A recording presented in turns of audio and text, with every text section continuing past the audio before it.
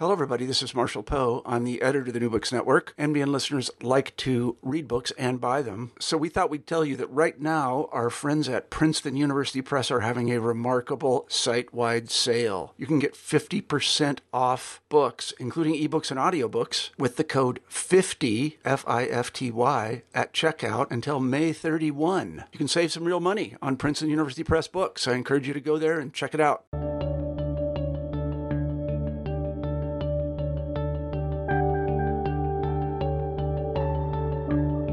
Hello, everyone, and welcome back to New Books in History. I'm Mark Klobus, your host for the channel. Today I'm talking with David Armitage about his book about the development of the concept of civil war, entitled Civil Wars, A History in Ideas. David, welcome to the show. Great to be with you, Mark. Well, it's great to have you.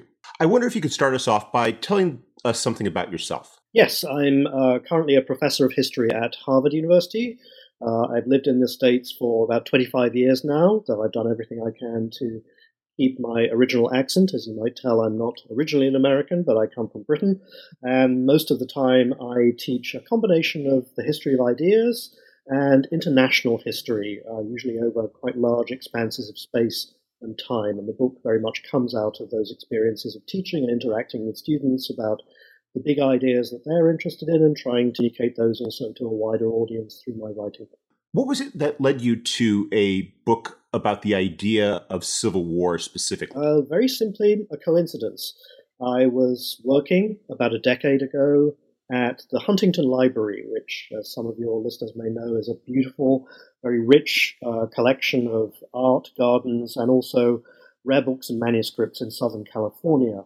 I was there working on a completely different project, and this was in the middle of the Second Gulf War, the Iraq War, when there was a lot of talk about questions like the treatment of enemy combatants in particular. And one name was being bandied about at that time, the name of a guy called Francis Lieber, a 19th century lawyer who had written the first clause of war for the Union Army during the U.S. Civil War. I knew his papers were at Huntington, and so just out of curiosity, one day I called them up, and I found in the middle of those papers a debate he was having with his boss, a Union general called Henry Halleck, about the meaning of the term civil war in the midst of what we now call the U.S. Civil War. Why was this a coincidence? Well, it struck me in particular because there was a debate going on, as it were, outside the walls of the library at that exact moment about whether the violence in Iraq at that time should be called a civil war or maybe something different. Maybe it was terrorism or insurgency.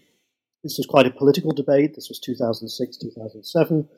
And as Mark Twain allegedly said, history doesn't repeat itself, but sometimes it rhymes. And as I was reading the debates about what to call the violence in Iraq, and in particular whether to call it a civil war, at the same time as I was reading these papers from the mid-19th century about what was a civil war, I thought, aha, here is a rhyme. This is very intriguing. It wasn't a topic. Civil war was not a topic I went looking for. I feel in some ways it came looking for me. But once those two together, I thought, that's 2 points along a spectrum or a continuum. And I need to trace out where these debates come from. And also more broadly, it occurred to me as I thought about it more, I needed to find out just why, even 150 years after the mid-19th century, there was still such political contention and bitter debate about whether or not to call certain conflicts civil war. And that led me on a journey of exploration over about 10 years until the book was finally finished, in which I tried to put into context contemporary debates in the 21st century in a much longer historical perspective. Yes, I was thinking as I was reading it, it's a short book, and yet it's also such a large one in the sense that you cover this very expansive spread of time, tracing this idea of civil war back. And as you explain in the first part of the book, you root the book with the Romans. I was wondering if you could start us off in terms of examining the book itself as to why the Romans and how it was that they framed this concept of civil war and why they did. Yeah, as I was investigating where these contemporary ideas came from and also where the 19th century ideas I'd stumbled across had emerged from, I started working backwards, as historians do. We want to find out what came before the particular idea or the particular event that we're looking at. And this led me pretty quickly, actually, back to the Romans. Why the Romans in particular? Because, as I argue in the book, they invented the idea of civil war. They were the first to call these conflicts civil, and they were the first to call them wars. That seems very simple, but there's a lot packed into that. They packed together two ideas. Civil in Latin comes from the Roman term cives, which means simply citizen, and we get other words like civility and civilization from that word, as well as civil. When the Romans talked about a civil war, or in Latin a bellum civile, they meant quite specifically a war against fellow citizens, which for them was almost the very image of horror and even in some sense a paradox. They always called their wars by the name of the enemies whom they were fighting. And in this case, a fellow citizen was someone exactly whom you should not be fighting against. That should be somebody who's bound into your community by legal status, by political identity. Why do I say that the Romans invented this? For a couple of reasons. One, they were well aware that they had had to come up with a name for something quite peculiar. They said that, for instance, the ancient Greeks, their predecessors in the city of Athens, for instance, had things like seditions, tumults, dissensions, but they did not have civil wars, the kinds of violence that were on the streets of Athens or in other Greek cities, for example, during the Peloponnesian War. Were either not wars or they were not civil, the Romans believed. And so the Romans, had to come up with a novel term to describe large-scale organized conflicts among those who had a common political or legal identity. And that's the second reason why the Romans believed, and I also believe with them, that they had invented the concept of civil war. When the Greeks talked about similar kinds of violence, they talked about it as a form of violence within the clan, within the bloodline. So they had a kind of ethnic conception of the community within which that conflict took place, not a political or legal conception in the way that the Romans did. So although I talk a little bit in the book about Greek conceptions of conflict internal to the community, I really start the book with the Romans because of that invention, which they were conscious of, and also crucially because as I argue throughout about two-thirds of the book, until at least the late 18th century, even deep into the 19th century, Roman conceptions of civil war, Roman narratives of civil war, Roman metaphors and images of civil war continued to have a stranglehold on at least the Western imagination for almost 2 millennia to come. Why was it that the Romans were basically driven to define it so well? Because and here what I'm getting at is you talk about it not just as an abstract debate that people are having in works, but you integrate it into the events of their time. And I was wondering if you could explain how it was the Romans basically came across this challenge of defining it. Because as you explained, it's not just one event that they're dealing with. It's basically a huge chunk of their history that they're having to come to terms with. They can't just treat it as an outlier, can they? Exactly. And that's what became so compelling for them as well as so terrifying, that once a cycle of internal conflicts which rose to the level of war had begun, in particular in the first century BCE, they tended to repeat themselves, that the followers or the ancestors or the imitators of those who had battled against fellow citizens tended to come back over a cycle of about a century, all the way up to the era of Julius Caesar, and then onwards to the reinstitution of monarchy in the form of empire under the Emperor Augustus. They looked back over a century of their history at that point and tried to work out, why was it that Rome had suffered so many civil wars? Why did they come back so frequently? Was there some curse at the very heart of Roman civilization that determined that these civil conflicts would recur?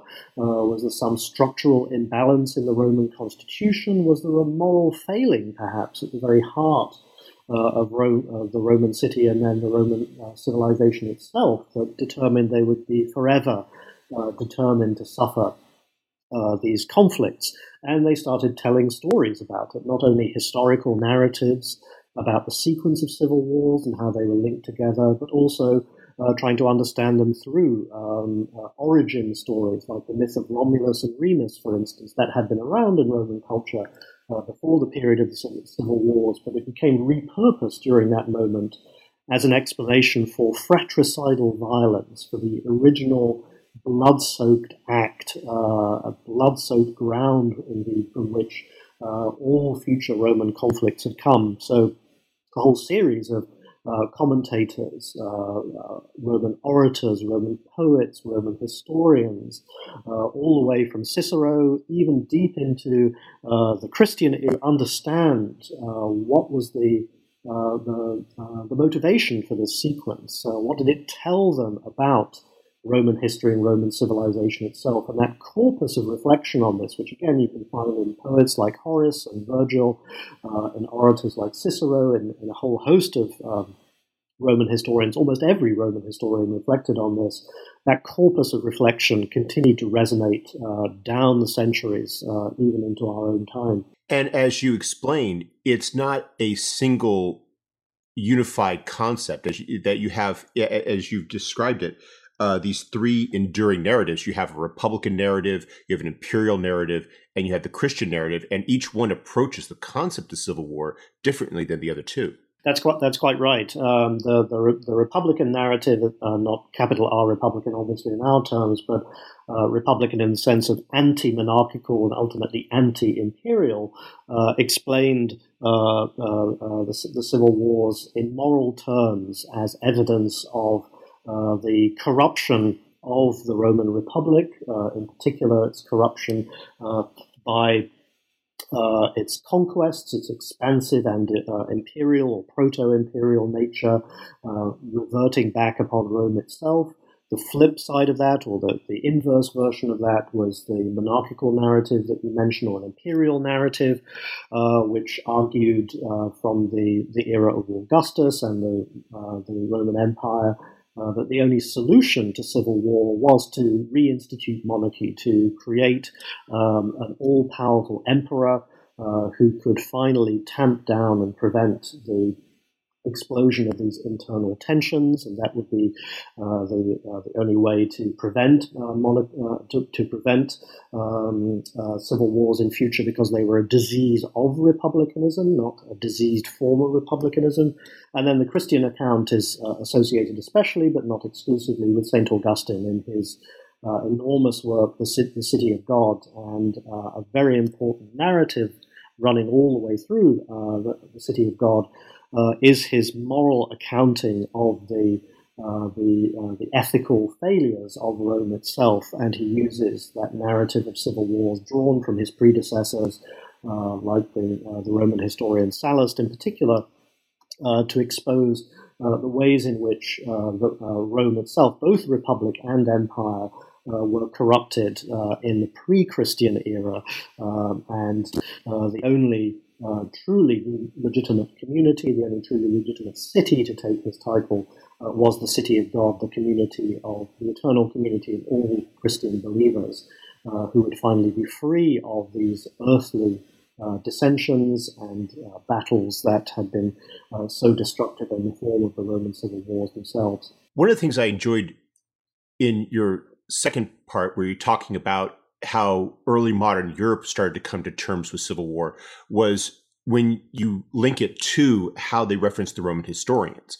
And you mentioned a lot of the traditional names, such as Livy and Plutarch, but you also mentioned, and I apologize for mispronouncing this, Lucan, and how he's a historian that you don't see mentioned as often today, but as you describe, he loomed very large in the reading lists of so many of these early modern authors, like say Thomas Hobbes, who found in his works a lot of things that were very relevant to their experiences in the 17th and 18th centuries. That's right, and just to fill in for your readers who are probably not familiar with him, Lucan is a historian. He tells a historical story about the Roman civil wars and their moral origins and effects, but he does this in poetry. He writes a kind of anti-epic. If we think of the poet Virgil, and his Aeneid is the classic Roman epic. Lucan writes an anti-epic in the shadow of Virgil, and in some ways there's an opposition to Virgil about Rome's debilities, and he portrays the Roman civil wars in terms which are intimate and terrifying. He ventriloquizes victims of the civil war and the survivors who are left and their lamentations, but he also portrays it metaphorically in terms of the disruption of nature itself. There are lots of storms and volcanoes and other kinds of natural disasters which he uses to figure the destructiveness of Roman civil war itself. And his poem, it's deeply gripping. It has a very modern sensibility in a way, and is very appealing to our modern sense of the horrors and the tragedy up with natural disaster as well in some ways. And he provides an enormously compelling vision, which is a highly political vision as well, of human conflict, which does grip the early modern imagination, not just there as well. There's a translation of Lucan in Iceland in the Middle Ages. He's still being quoted, I show in the book, on the Confederate monument in Arlington Cemetery, which is put up in 1919. He's not the only Roman transmitter of the horrifying experience of civil war, but in many ways he's the most influential. And he drops out of the picture a bit in the early part of the 20th century, but I think it's noticeable that not just scholarly interest, but, for example, translations of Lucan boom again after 1989, that is, after the collapse of the Soviet Union, I think in the aftermath of the Yugoslav civil war in Africa, the apprehension that civil war is now a very characteristic and widespread and extremely destructive form of human conflict in the contemporary world in the late 20th and 21st centuries. There's a new Lucan boom going on again. He speaks very much to our times, as he did to the turbulence of, say, the 17th century as well. You just mentioned the turbulence of the 17th century. What was going on then that led them to seek out ways of trying to come to terms with this idea of civil war? And how were they attempting to do so? Mm-hmm.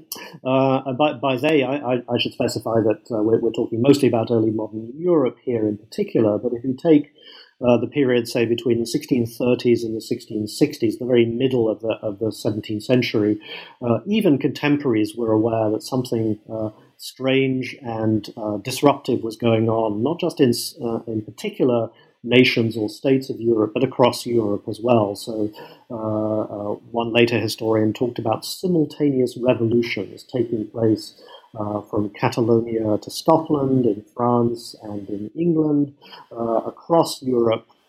There was a strong sense that divine punishment was coming down.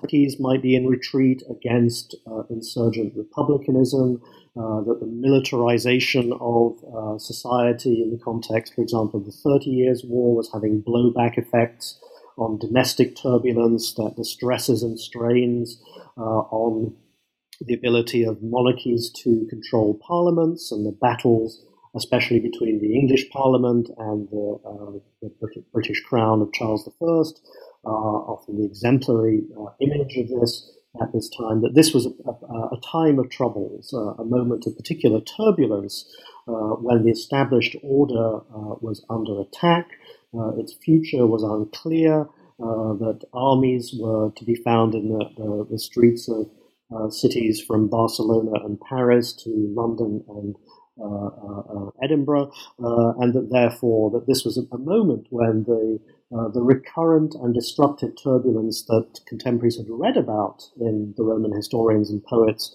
was coming back with a vengeance in their own times, and so they reached for their Sallust and their Lucan, their Cicero and their Augustine to try and understand what was going on around them, as they called their own conflicts, again, civil wars, not just riots, not just seditions or dissensions, but civil wars and even revolutions. And some of the language of revolution that we've inherited begins to spring up in this early period in the middle of the 17th century.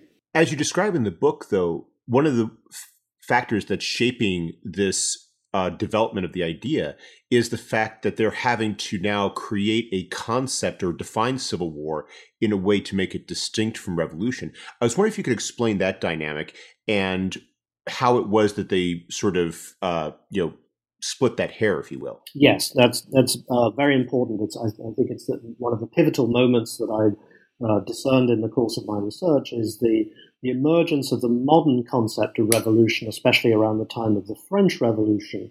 If we think of revolution, we tend to think of it as something which is future-oriented, transformative in a positive way. Of course, there are counter-revolutions who would disagree with that, but the basic concept for revolutionaries themselves is this is a means of changing the present in order to improve the future. It may demand the tearing down of the existing order, but this is all for a good cause, human liberation now and into the future. So that positive vision of revolution came to be opposed to the very negative vision of civil war as not something oriented to the future, but something that comes from the past, a deep atavistic past, not something which is positively transformative, but is only destructive, and not something which is fertile with open-ended utopian possibility, as revolutions were meant to be, but something which was only going to drag people further and deeper into their most destructive and debilitating forms of a kind of circling conflict which leads nowhere except to the grave. That process I show in one of the crucial chapters of the book peaks in the course of what we call the Age of Revolutions now, the era of the American and French revolutions, though, as I implied earlier, it does have roots going back into the 17th century. And one of the results of the separation of the concepts of civil war and revolution is that what might, or indeed what were historically called civil wars, often get rebranded as revolutions. So the key example I use in the book is what we now call the American Revolution. In the 1770s, say in 1774, 1775, contemporaries on both sides of the Atlantic and both sides of the political dispute that we now think of as the American Revolution talked about it as a civil war, a war among fellow Britons, British colonists, and Britons back in Great Britain itself, and even talked about it when they narrowed their focus to the theater of conflict in North America, even talked about it as the American Civil War. I think the first use of the term American Civil War I found is 1774, 1775, of course, not referring to what we now call the American Civil War, but referring to the early stages of the American Revolution. And I think it becomes a rule thereafter that a successful civil war is called by its victors a revolution retrospectively, that you rebrand a conflict as a revolution if you win. If you lose, or if you're on the victorious side against those you see as insurgents, then you call it a civil war to delegitimate your opponents. And that's a pretty enduring opposition now between backward-looking and destructive, and revolution as something forward-pointing, fertile, and utopian with transformative possibility. What we've been describing up until this point is a debate that is ideological, philosophical, rhetorical. When you get into the 19th century, though, you describe what is a new emerging dimension, which is the legal dimension. As you summarize it, I just love this phrase about how in the 19th century, there's this growing effort to bring civil wars under the domain of law.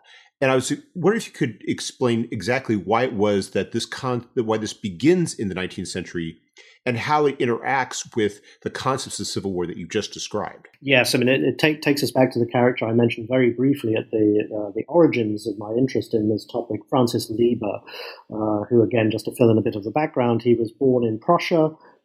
He fought at the Battle of Waterloo, indeed was left for dead on the battlefield at Waterloo, later migrated to the United States, where he taught first in South Carolina and then later at Columbia College, now Columbia University.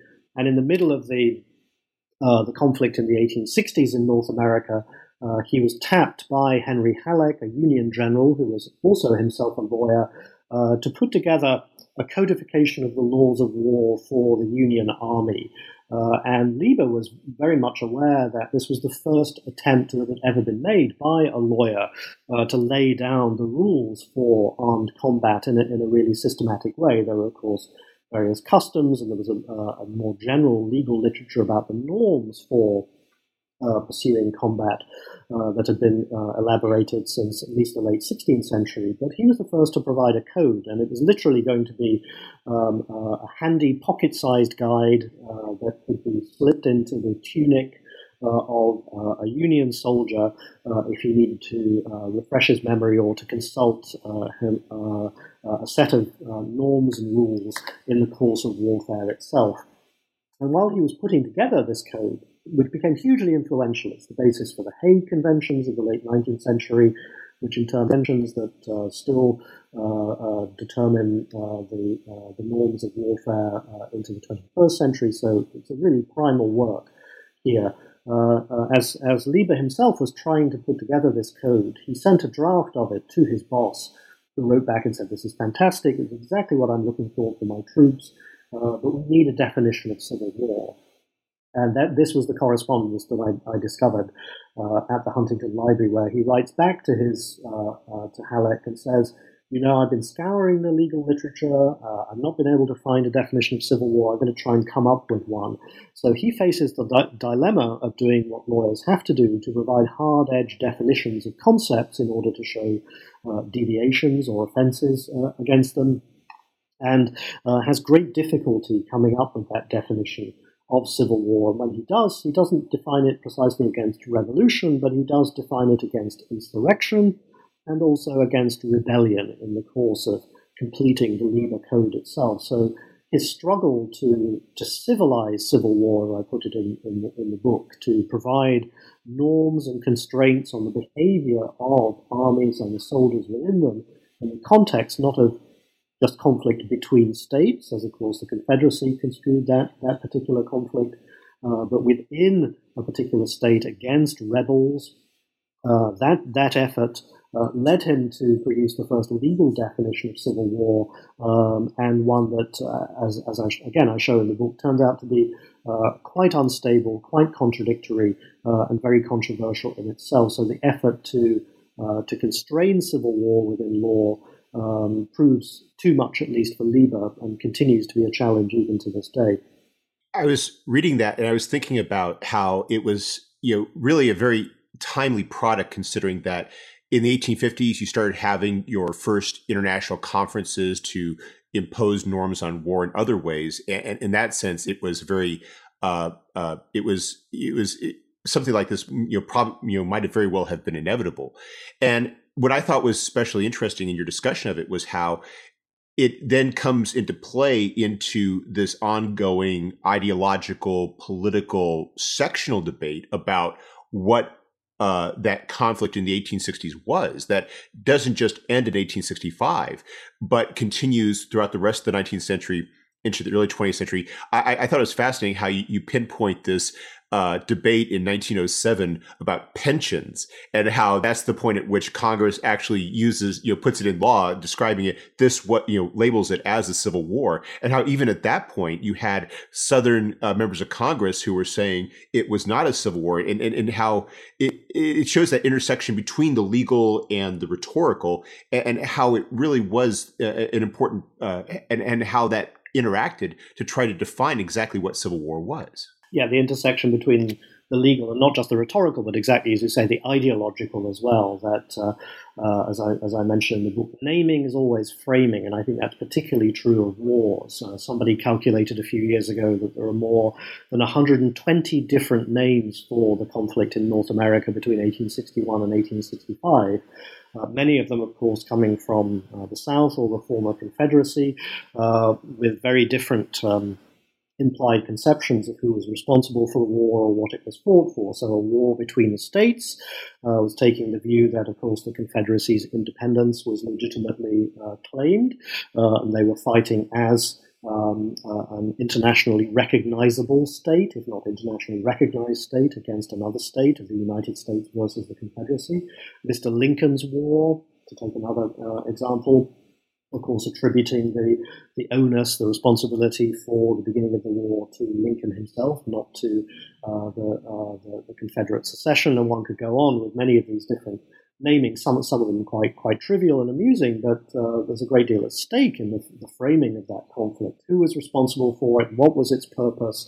How would it be conceived in legal terms, domestically, but also in international legal terms in relation to a claim to statehood, for instance? So even something as trivial as the name of the war continued to resonate, as you say. 1907 is the first time I found a determination by the U.S. Congress in that debate that you referenced to call it the Civil War rather than the war between the states.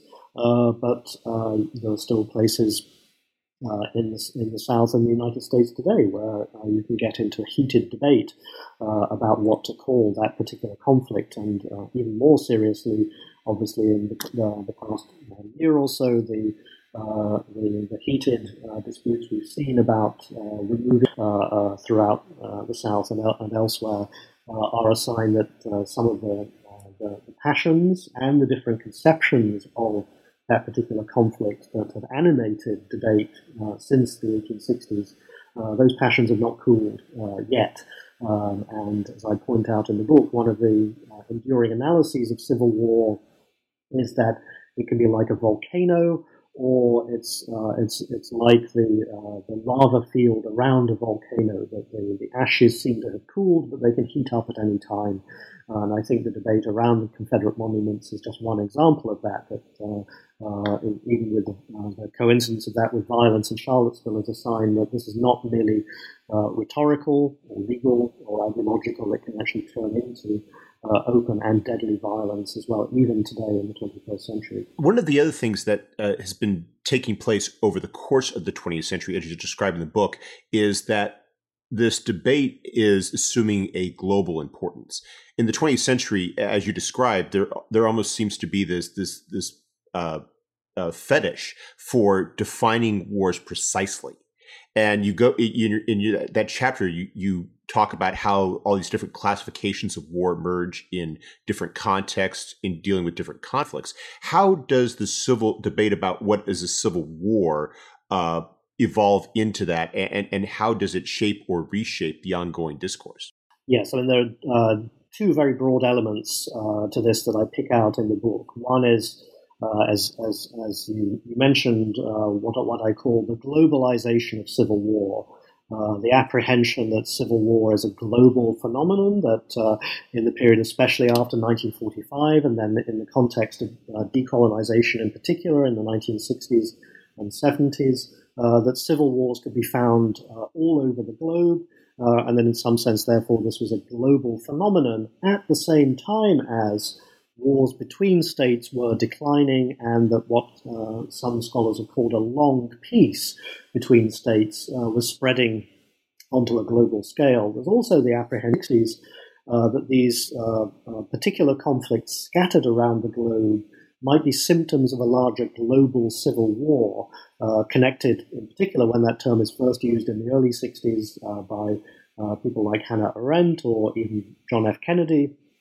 That global civil war is sometimes cast as the Cold War itself being a civil war, dividing mankind, as Kennedy said in his second State of the Union address. So there is that apprehension that civil war is a global phenomenon and might even be all-encompassing of a divided humanity itself. The second aspect of this, and the one that relates again to the legalization of war, or the attempt to civilize civil war, is the greater elaboration of constraints on war through the revision of the Geneva Conventions after the Second World War. And that opens up a very important set of arguments about whether civil wars internal to a single state, can be regulated in the same way as wars between states. So a category emerges in the period immediately after the Second World War. In the context of the committees revising the Geneva Conventions, the category is non-international armed conflict, which is the kind of technical roundabout way of describing what we might call in general speech a civil war, a conflict which rises to the level of a war, an armed conflict, but one that takes place within a single political community or state or nation, not one that takes place between states or nations. So it's non-international. And NIAC, indeed, is the term. When I first started hearing that from international lawyers, I had no idea what they were talking about until I realized, NIAC, non-international armed conflict. And so if we fast forward to the near present, just to give you one concrete example of the consequences of this drawing of legal boundaries, especially in the context of the Geneva Conventions, if we think back to the very early stages of what we call the civil war in Syria, that is in 2011, 2012, it took the International Committee of the Red Cross more than a year to provide a public determination that what was going on in Syria was indeed a, quote, non-international armed conflict. By the time they had handed down that determination in the summer of 2012, an estimated 17,000 people had already died in Syria, and many Syrians were, and had been for some time, calling, why did that matter? Why did it matter what the International Committee of the Red Cross said about this? It mattered because it needed an international organ like the Red Cross to make that determination in order, for example, that humanitarian aid could go into Syria. If this was, if what became called the Syrian civil war was in fact just a police action by Bashar al-Assad against some unruly elements in his own country, then outside powers would have no right to intervene, and nor would international aid agencies or NGOs like the Red Cross. However, if this rose to the level of a non-international armed conflict and therefore subject to some of the provisions of the Geneva Conventions, then humanitarian aid could be taken in. Also, evidence could be collected that might be used at war crimes trials after the end of the conflict, and that's, of course, not in sight at the moment. So I talk in the book about how these decisions about what to call a conflict are not merely semantic. I don't believe anything is ever merely semantic. They're not rhetorical. They're not even just ideological. They have real-life consequences, indeed life and death consequences for thousands of people on the ground in conflicts or conflict-torn regions like Syria or Afghanistan or Iraq, for instance, that continue to shape their lives. So a lot hangs on these decisions now, and that's one reason I wrote the book, was to expose why it matters what we call these conflicts, and in particular to expose the roots of the frameworks, the legal frameworks, the social science frameworks, the ethical frameworks, the historical frameworks within which we understand contemporary conflict. The vast majority, almost all contemporary conflicts, bar a couple of very trivial examples, are non-international armed conflicts, many of which, of course, draw in outside powers. So if we are to think about war at all in the 21st century, it is to think about civil war. Well, we've taken up a lot of your time, but before we go, could you tell us what you're working on now? I'm trying to work on a more hopeful subject now. Looking forward to peace, and peace in particular as an element of a larger project on treaty making over about the last 500 years. If you go to the United Nations website, they have a collection there of something like 250,000 made around the world since 1945. I think more aspects of more parts of our lives than we can even begin to be aware are organized and controlled by treaties. And I want to bring treaty making and its consequences to a wider audience, and to do that as a historian thinking about what is a treaty, how important are they in forming the international order, how they regulate such things as relationship between indigenous peoples in settler societies like New Zealand and Canada, also in the United States as well. And so to think about that, the way in which we bind ourselves together through contracts between sovereigns, states, sometimes companies, indigenous peoples, through treaty making, as perhaps a more hopeful way of thinking about international relations on a global scale over the past 5 centuries. More hopeful, at least, than civil wars was. Well, it sounds like a fascinating project, and I hope we can have you back to discuss your book once it comes out. I'll be delighted to join you then. Better hurry up. Well, David, thank you very much for taking some time out of your schedule to speak with us. I hope you have a wonderful day. Thanks so much, Mark. I really enjoyed it.